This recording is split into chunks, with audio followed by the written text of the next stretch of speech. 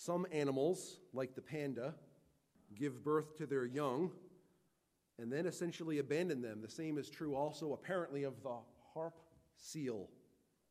Look at that, isn't that cute? But sometimes their parents bear them and depart. Of course, cats also do this. I'm not going to get into a discussion on cats, lest I offend you about my opinion. However, pandas and harp seals and cats are equipped to handle life without the help of others. They have instinct, yet human babies are not equipped to handle life apart from their parents or their adoptive parents or someone to nurture them along. They really can't make life happen. And yet, there's an even more helpless position than being a newly born baby without someone to help them. And that more vulnerable position is death. You've heard the expression, I'm sure, that dead men tell no tales. They also don't brush their teeth or eat breakfast or anything else because they're absolutely, utterly helpless. They have nothing to bring to the account. And the Bible tells us that is the condition that we are born in. It says in Ephesians 2:1, "And you were dead in trespasses and sins." You were dead. This is the way we were born, spiritually dead. And the reason for that, Romans gives us a clarity of it, how it happened. Well, because Adam sinned and death passed upon all men, for that all have sinned. So we're sinners by birth. And then, of course, very shortly after our birth, we demonstrate very clearly that we are sinners by the way that we react to things and how we go through life. And so we're sinners by birth and sinners by choice. Paul has already demonstrated the perilous condition that sinners find themselves in. In Romans chapter 1 and verse 18, he declared this, "For the wrath of God is revealed from heaven against all ungodliness and unrighteousness of men, who by their unrighteousness suppress the truth." He's told us that sinners have impending judgment. God's wrath comes forth against sinners. And he goes forward from that point in Romans chapter 1 to prove to us that everyone is a sinner. We're in Romans chapter 3. Look at verse 19. Romans 3, verse 19. "Now we know that whatever the law says, it speaks to those who are under the law, so that every mouth may be stopped, and the whole world may be held accountable to God." And some of your translations say that the whole world may be guilty before God. That is a good rendition as well. Look at verse 23. "For all have sinned and fall short of the glory of God." How many people that have walked on the face of the earth have been sinners? All but one. Jesus was born without sin, and he lived without sin. Every other human being that has ever lived has sinned. Therefore, every human being that has ever lived has also been under the righteous, appropriate wrath of God. Now, Romans 3 doesn't leave it there. It gives us more information to really cement it in our minds, and I want for us to read that together. Look at Romans 3, beginning in verse 9. He says, "What then? Are we Jews any better off? No, not at all. For we have already charged that all, both Jews and Greeks, or Jews and Gentiles, are under sin. As it is written," listen carefully, "none is righteous, no, not one." And if that's not enough, no one understands. And if that's not enough, no one seeks for God. All have turned aside. Together they have become worthless. No one does good, not even one. Do you believe this? Do you believe this? Why do you believe this? Because it's God's word. That's why you believe this. Look at verse 11 again. No one understands. Will you read the rest of verse 11 with me? No one seeks for God. Read it again, please. No one seeks for God. Do you believe these words to be true? You do. And the reason you do is because they're recorded in the only book that we have full confidence is from God. The only book that we can say is inspired and inerrant. It is the verbal, plenary, inspired word. In other words, every part, every word is from God for us. It was breathed out by God. So we believe this. So if we believe this, and we do, when we get to Romans chapter 9, and we read through these tough passages that we're about to encounter, we already have a foundational element that has been properly established for us. So let's take a look. Turn over to Romans chapter 9, please. How many people are born sinners? That would be all. How many people deserve to receive God's righteous judgment? That would be all. Here's a question that deviates from that line of questioning. What has God done to meet this requirement for justice? Paul has already prepared us for this. He's spoken to us about the fact that God sent his Son, who came perfectly, who obeyed every law of God, every ordinance that was upon him through his time. He was tempted in every way, like as we are, yet without sin. Peter tells us that Jesus bore in his own body our sin, my sin, on the cross. And so we recognize that God has made a provision to deal with this need for justice. Paul also addresses this important question. How does a person experience deliverance from God's righteous judgment? He makes it very clear in chapter 3, chapter 4, and chapter 5. It is through faith in Christ that we receive mercy. Mercy is the removal of our sin, remission of sin. We also, through faith in Christ, receive grace. That is the addition of Jesus' righteousness. We call that transaction of the removal of our sin and the addition of Christ's righteousness. We call that justification. God declares a believer to be righteous in his sight. And so we recognize that while all are sinners and all deserve the righteous judgment of God, God has made a provision of the Lord Jesus Christ that when a person turns from their sin and turns to Christ for their salvation, turns to Christ for forgiveness, turns to Christ for eternal life, they receive from him the glorious forgiveness of sins and the glorious gift of eternal righteousness and eternal life. So Paul has dealt with all of these matters to this point. But we also believe Romans 3:11. What does Romans 3:11 tell me? I read it 3 times, you read it twice.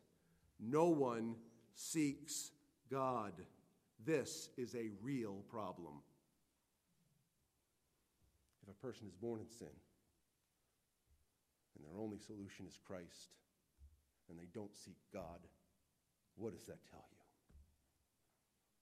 It tells you that that person is rightly under the wrath, the righteous wrath of God. And this disturbs us. And it should. It doesn't disturb us as though there's something wrong with God. No, that is bad theology, and that would make me not a worshiper. What disturbs me is for my neighbor, or my child who doesn't know Christ yet, or my coworker, or all the people we walk by on a daily basis. And this is exactly what is disturbing Paul as he gets to Romans chapter 9. He opens Romans chapter 9, and he's just declared the glories that are associated with those who know Christ. That every difficulty in this life. It's accruing and preparing us for a greater degree of glory.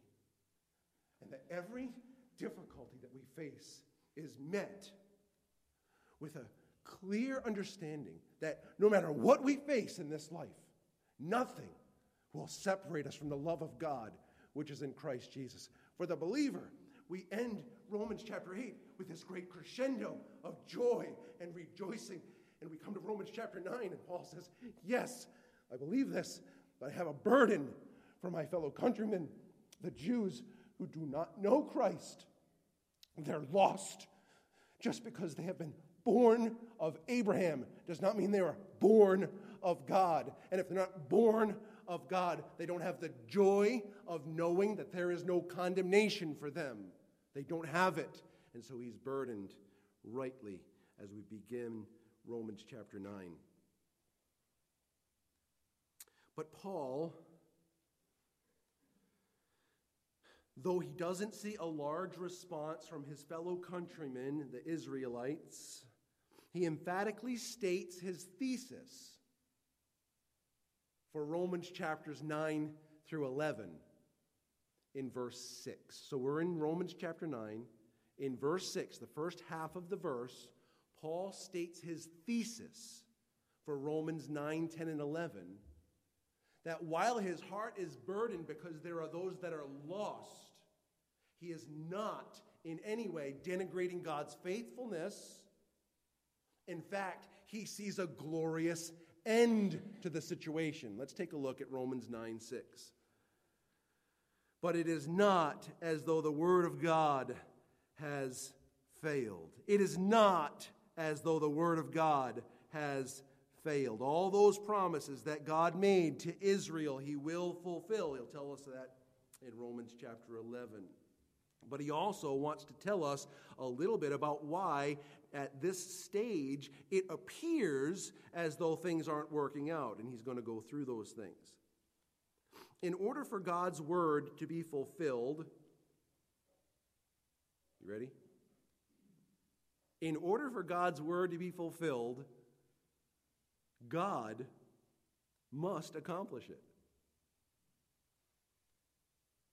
He's the only one who can. If you want to test the theory out, this week, now I'm not recommending this, I'm just saying if you want to test the theory out, this week, instead of praying and asking God to help you to obey his word, just try to obey it. You will find out in short order that you are a miserable failure. The only way you obey the command to love your spouse is as God gives you that ability by his Spirit. The only way you love your neighbor as yourself is as you surrender to the Lord. God must accomplish his word, for he is the only one who is able to bring supernatural matters to pass. And our study this morning and next week will be on God's merciful rescue. God's merciful rescue. We want to see how God tells us he will accomplish his promises. So this week we'll cover these three parts of Romans chapter 9. God's established pattern in verses 6 through 9. God's divine purpose in verses 10 through 13. God's discriminate mercy in verses 14 through 18. Next week, God's demonstration of his character.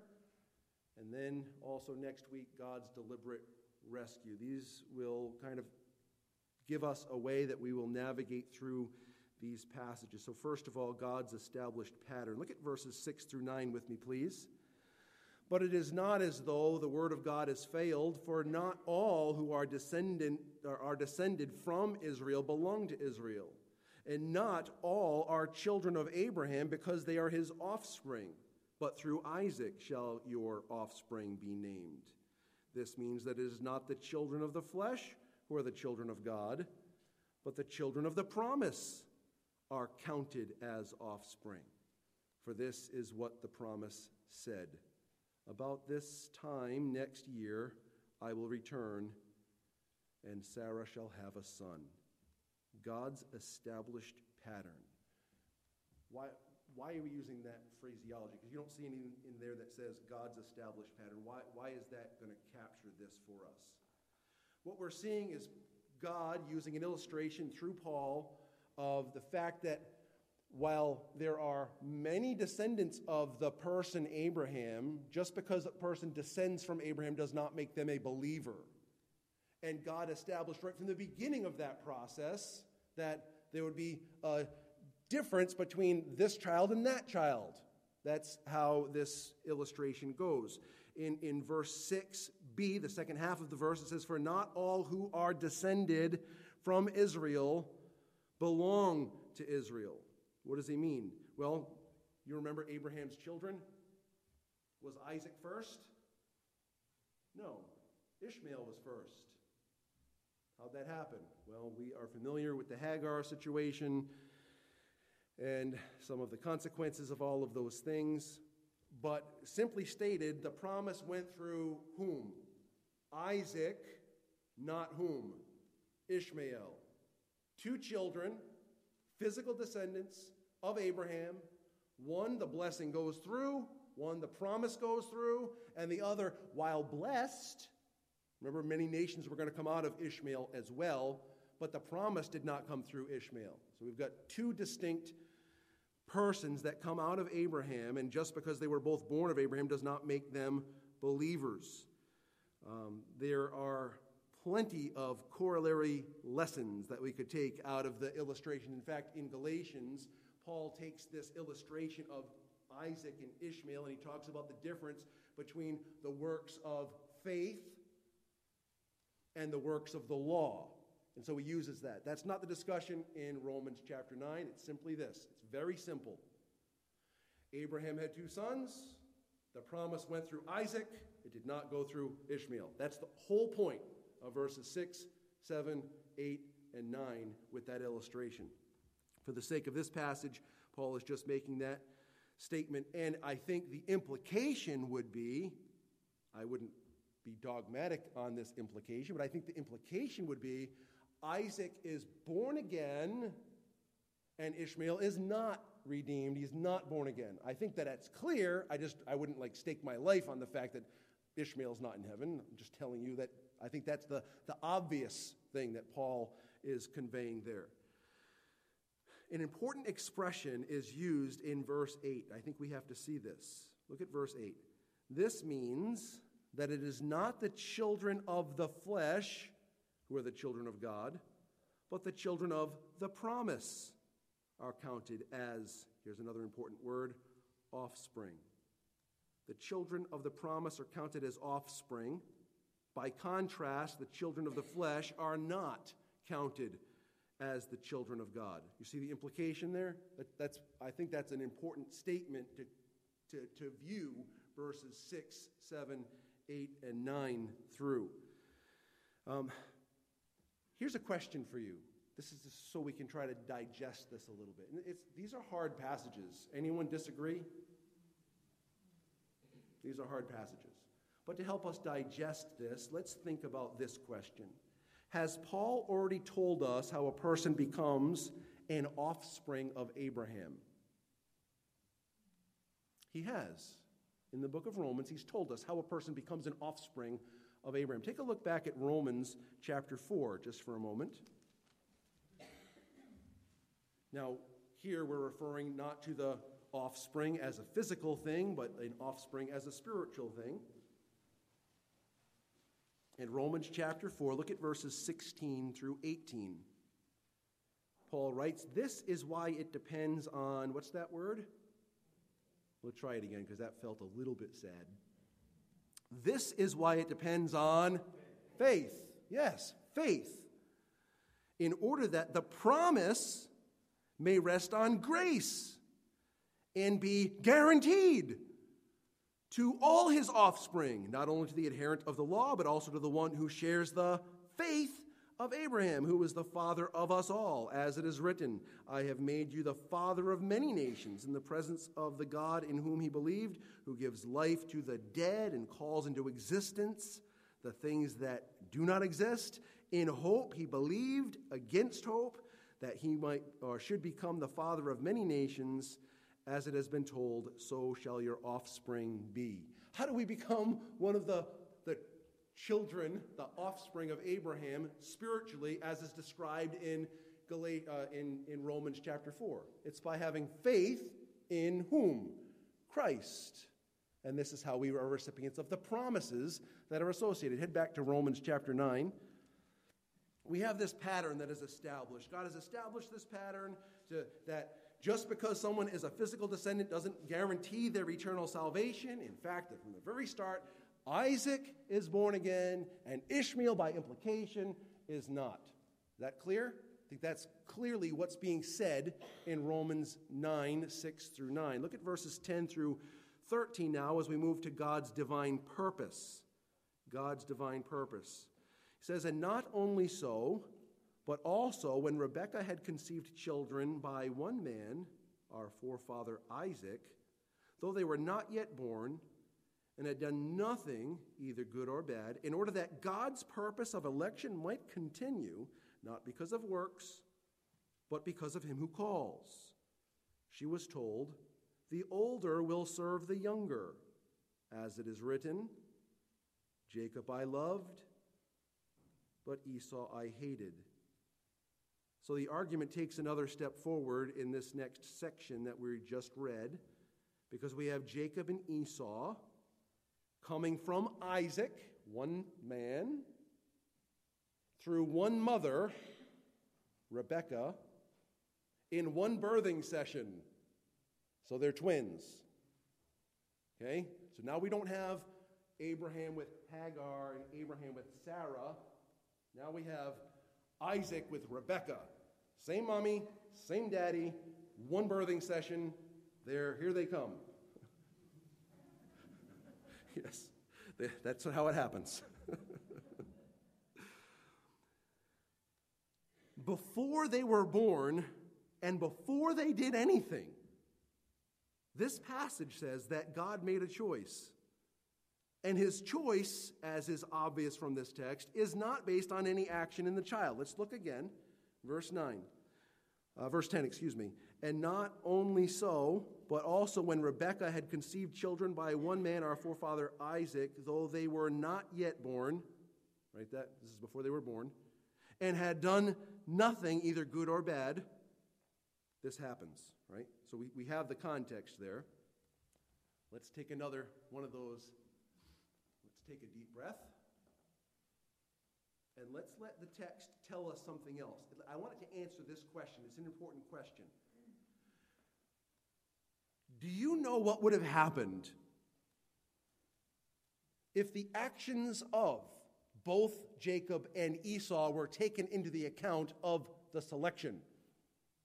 What would have happened if the actions had been weighed and then a decision were made? Well, the text gives us a little bit of information about that. Look at verse 29. This is how this whole section is concluded, this section on God's selection. Verse 29. As Isaiah predicted, if the Lord of hosts had not left us offspring, we would have become like Sodom and become like Gomorrah. There's implication there that if God said, all right, you do what you do, and you find your way to me, how's that going to work out? What did Romans 3:11 tell us? That no one seeks after God. That's bad news. Why does no one seek after God? Because the heart is deceitful above all things and desperately wicked. So listen, we're all sinners under the wrath of God. We don't seek after God. If God left us alone, we would just be damned. Is that clear? I think we have clear implication of this in this text. So I think that information helps us to try to digest it the best that we can. This is all about God's divine purpose. Look at the end of verse 11. It says, in order that God's purpose of election might continue, not because of works, but because of him who calls. Who is using the word election here? Is it me? Is it John Calvin? Is it a reformer? Who's using the word election here? Paul and God. So if you immediately start with the yeah, but, I have to ask you, who is your yeah, but to? Because it's not to me. I'm reading the text. That's my job. My job is to read the text and to try to understand it and flesh it out the best that I can. And this text says, from the hand of God through the hand of Paul, God's purpose of election, and he uses the word that it might remain. The word there in the Greek is meno, to continue. In other words, the same process that took place in bringing Abram out of Ur of the Chaldees, and then the same process that stood up with the Isaac and Ishmael situation is the same process that stands up with Isaac and Rebekah, with Jacob and Esau.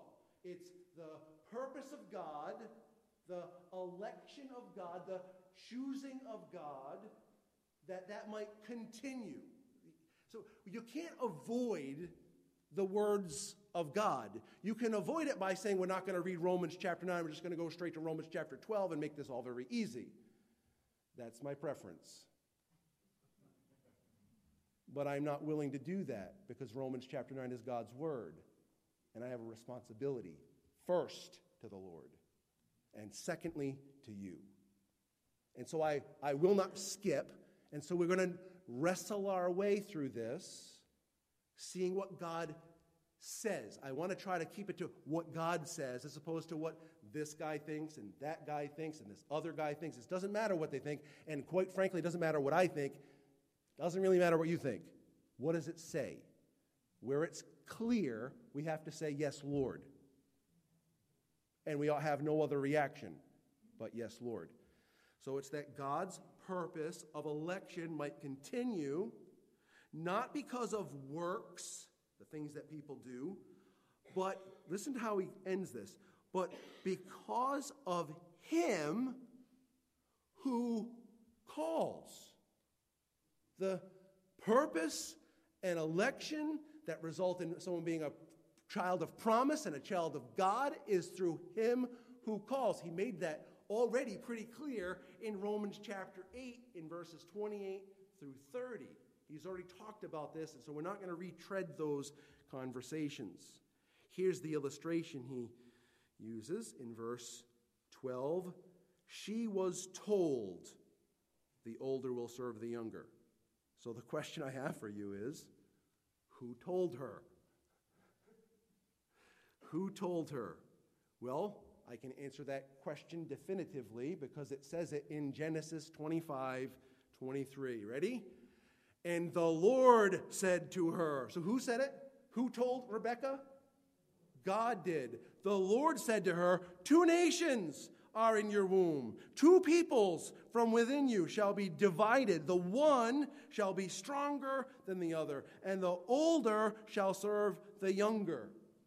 And so God, in the second illustration, as well as in the first illustration, chose the younger one to be the line of promise. Both Isaac was the second-born of Abraham, and Jacob was the second-born of Isaac. He chose the second one to pass this line of promise through. All right, that's not complicated. That's pretty straightforward, right? We get to a sticky point in verse 13. Anyone disagree that this is sticky in verse 13? Anyone resoundingly amen at the end of verse 13 and feel super happy and comfortable? Please tell me you don't.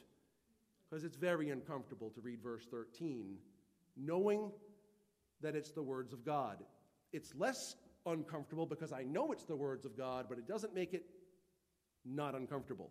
Verse 13, as it is written, Jacob I loved,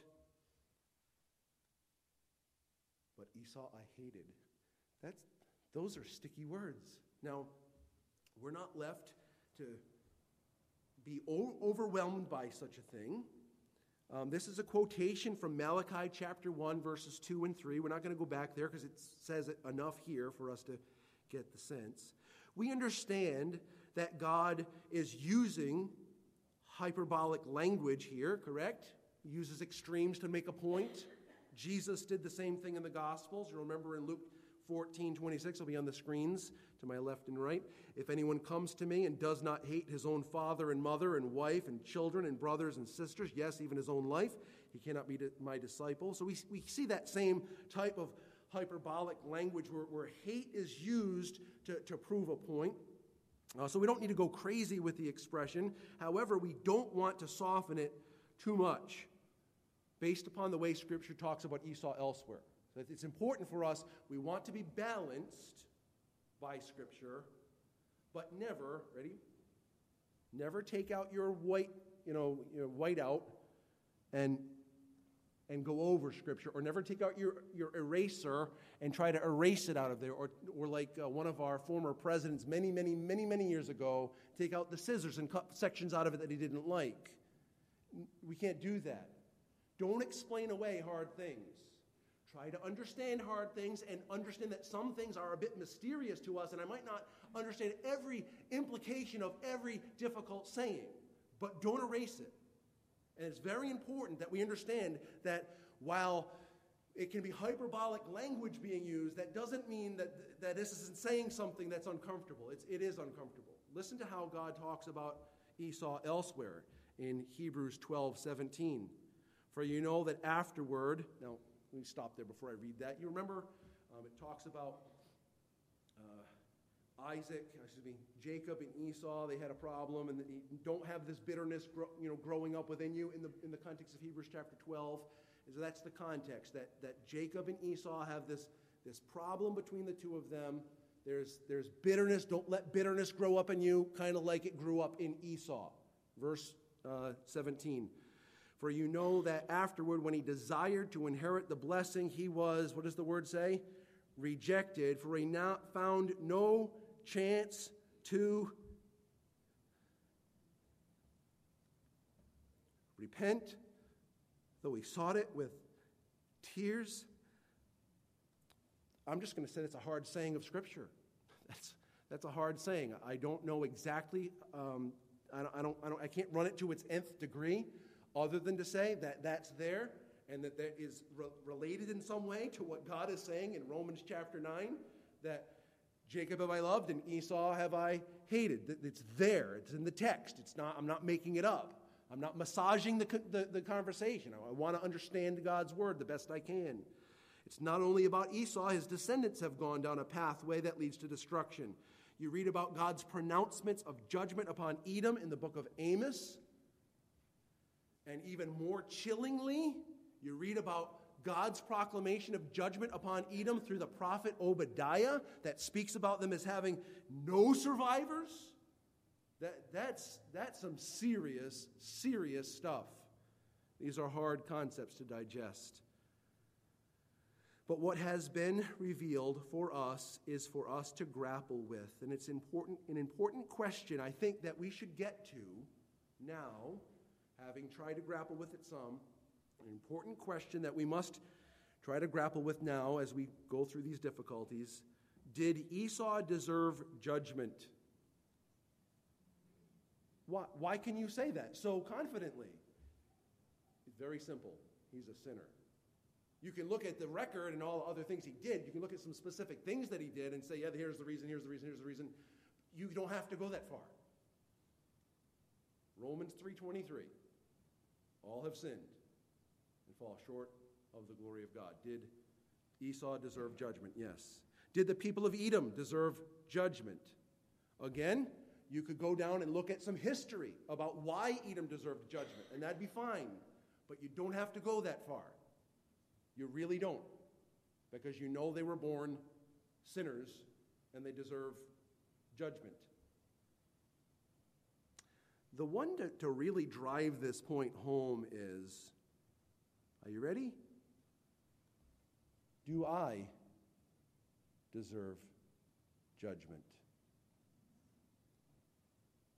Do you deserve judgment? Let's refresh our minds with Scripture. I've mentioned this numerous times already this morning, but let's do it anyway. Romans 3:23, for all have sinned and fall short of the glory of God. Romans 6:23, for the wages of sin is death, but the gift of God is eternal life in Christ Jesus our Lord. The wages of sin is death. Ephesians 2:1-3. And you were dead in trespasses and sins in which you once walked, following the course of the world, following the prince of the power of the air, the spirit that is now at work in the sons of disobedience, among whom we all once lived in the passions of our flesh, carrying out the desires of the body and the mind, and were by nature children of wrath. What does the rest of that say? Like the rest of mankind. Colossians 3:6 says, for it is because of these things that the wrath of God will come upon the sons of disobedience. Do I deserve judgment? I'm not talking about you now. Just point in this direction. Do I deserve judgment? The answer is yes, yes, yes. I deserve judgment. No matter how many people I try to minister to, no matter how much I try to love my wife and kids, no matter how much I try to care for you and shepherd God's flock, no matter how many people I try to impact in a military career, no matter how many of my neighbors I try to meet their needs, those things do not overcome my sin. I deserve God's judgment. And yet, God makes it clear that He is saving people. That is what this text is about.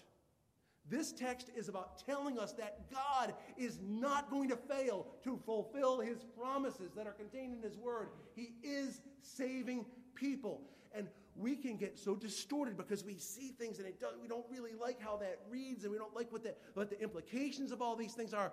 The point of this passage is to tell us that God is saving people. This should make us say, hallelujah, praise be to God. I don't deserve it, and yet here I am, saved. Not because I'm so special, but because He is special. That is what saves my soul. He's who is available to save your soul.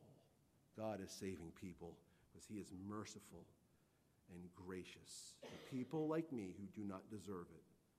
And as Paul considers these truths in Romans chapter 9, he anticipates a question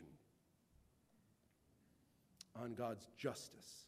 And so we come to the third phase of our discussion for this morning, is God's discriminate mercy. God's discriminate mercy. Verses 14 through 18. Our brother David read this for us this morning. What shall we say then? Is there injustice on God's part?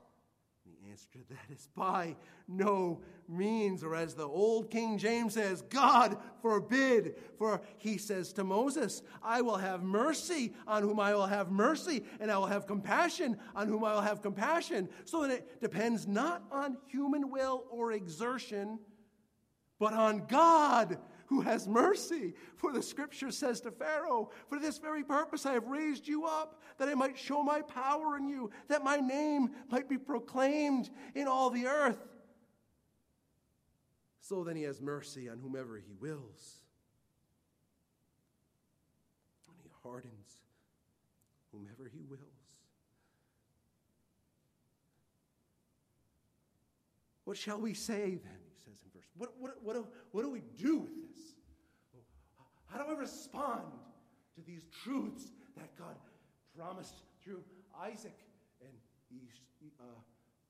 Ishmael is on the outside looking in, and God promises through Jacob, and Esau is on the outside looking in. What do I say to these things? Is God unjust? That's the question. Is God unjust? Is there injustice on God's part? And he answers this emphatically as you could. He says, absolutely not, in the strongest possible way. Me ginata. It means God forbid, or no way, no how, in no possible way. Let it never be. That is the concept. Let it never be that anyone could consider God unjust. To develop this thought that God is not unjust, Paul cites two illustrations in the book of Exodus. The first comes from Exodus 33:19, which we're not going to turn to. It'll be on the board in just a minute. Not yet. Sorry. My bad. In verse 15, look at what he says. For he, God, says to Moses, I will have mercy on whom I will have mercy, and I will have compassion on whom I will have compassion. I want to set the context just for a moment because it really helps to see what God is saying when he makes this glorious statement. Moses is on the mountain receiving the commandments of God, and the people start to panic. They gather their gold, they form a calf, and they worship a calf. Aaron making that crazy statement blows my mind. Behold, your God who led you out of the land of Egypt. Tell me that blows your mind. They were there. They saw what happened.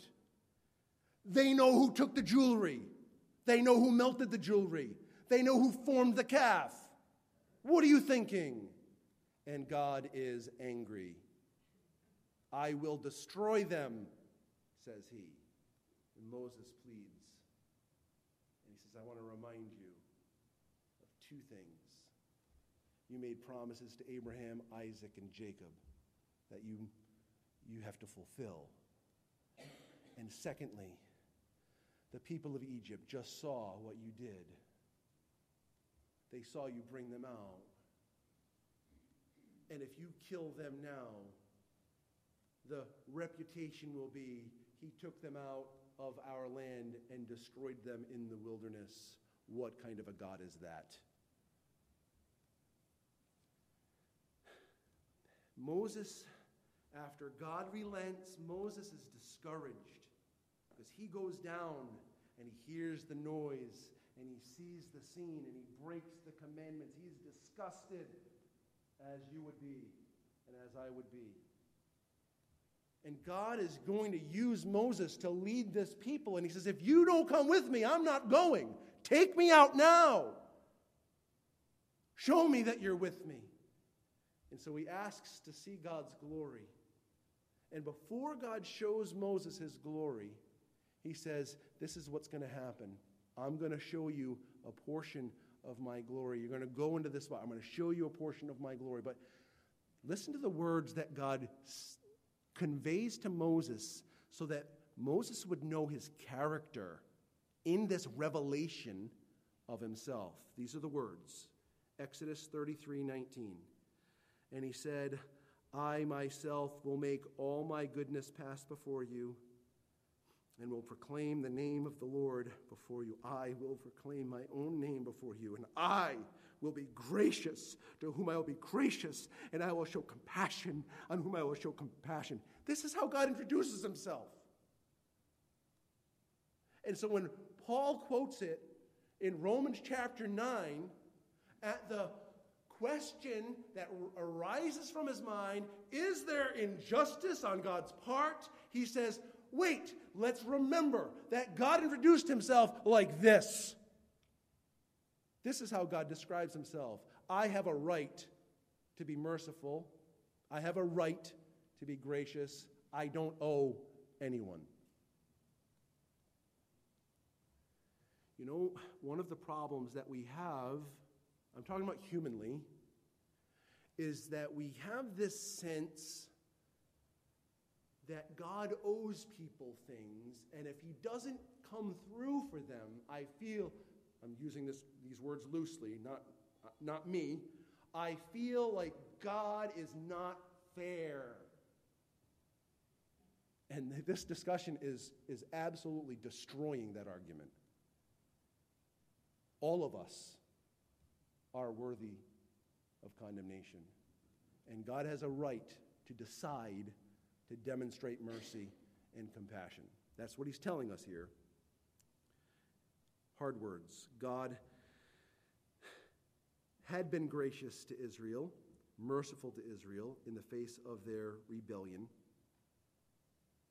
And he didn't need to demonstrate mercy any longer, but he chose to do so. Back in Romans chapter 9, in verse 16, he summarizes the point being made by saying this: "So then, it depends not on human will or exertion," the word there has the idea of running, "but on God who has mercy." I want to share it to you in the New American Standard because it captures the words a little better. "So then it does not depend on the man who wills or the man who runs, but on God who has mercy." It's pretty clear. What do I need, brothers and sisters? Mercy. Mercy is undeserved. Undeserved. God, in his will, blesses me, the one who doesn't deserve forgiveness, and he blesses me with it anyway.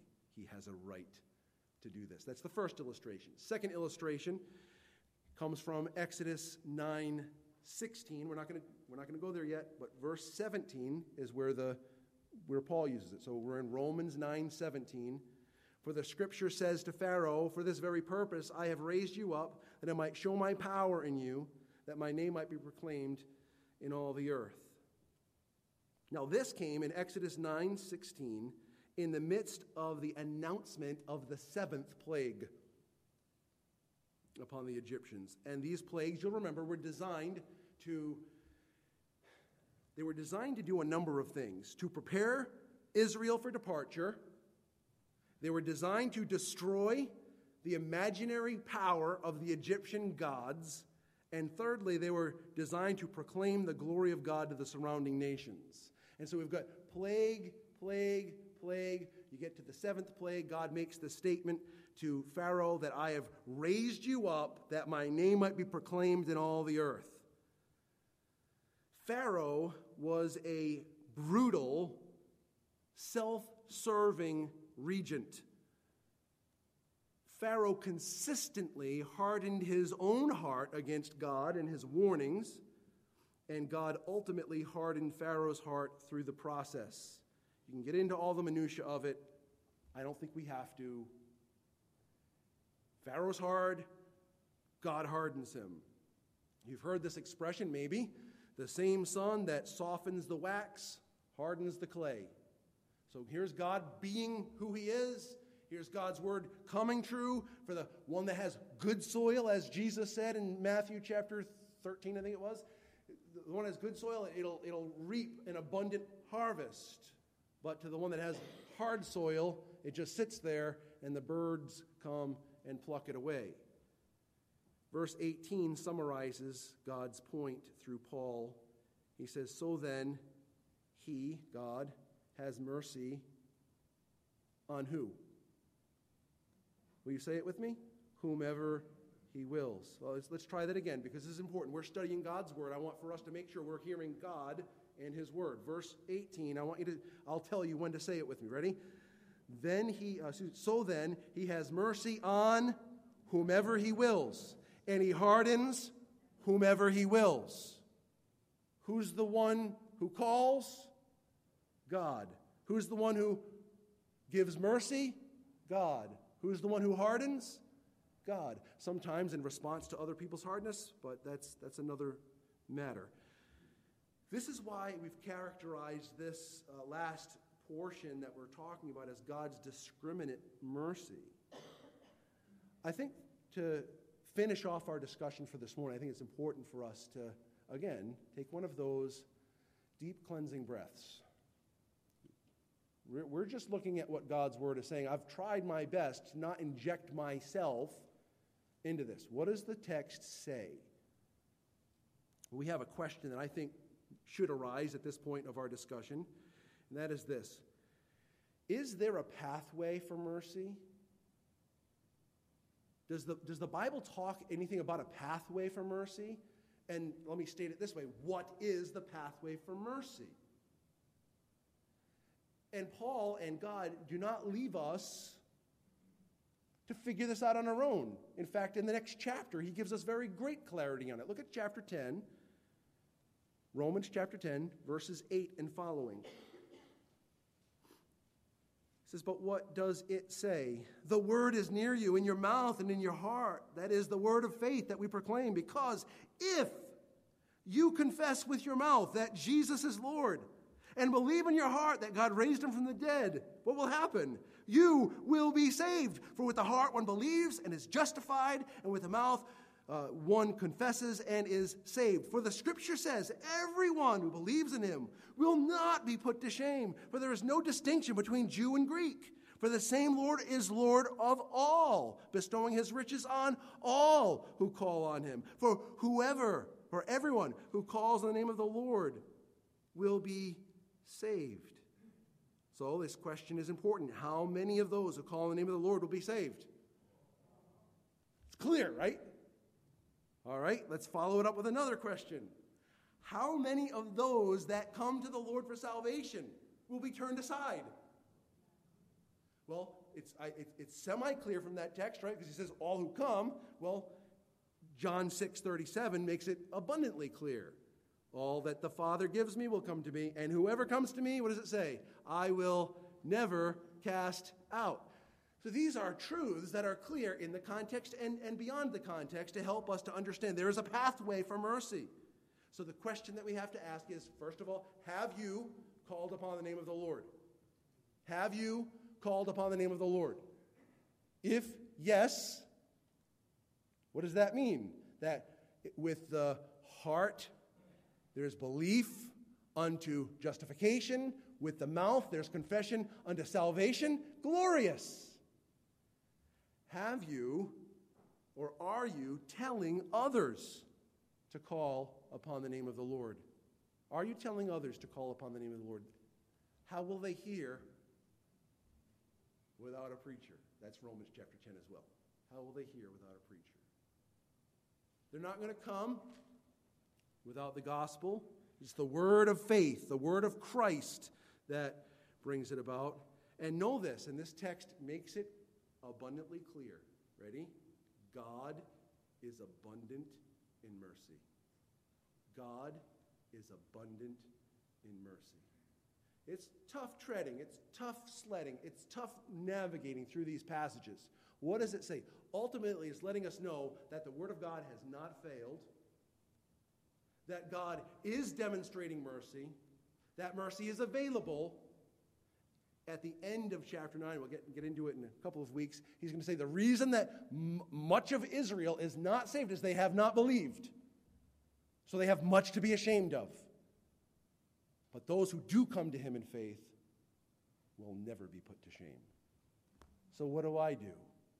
Call upon the name of the Lord. Believe. And tell people. They need to know what God has done through his Son, Jesus Christ, that they might have life and have it eternally. Let's pray together. Father, thank you for your grace. Thank you for your word. Help us to know you and believe you. And help us to humble ourselves before you and what you've revealed to us. Change us where we need changing. And give us, Father, a desire to proclaim your name until we have no breath left. We pray this in Jesus' name. Amen.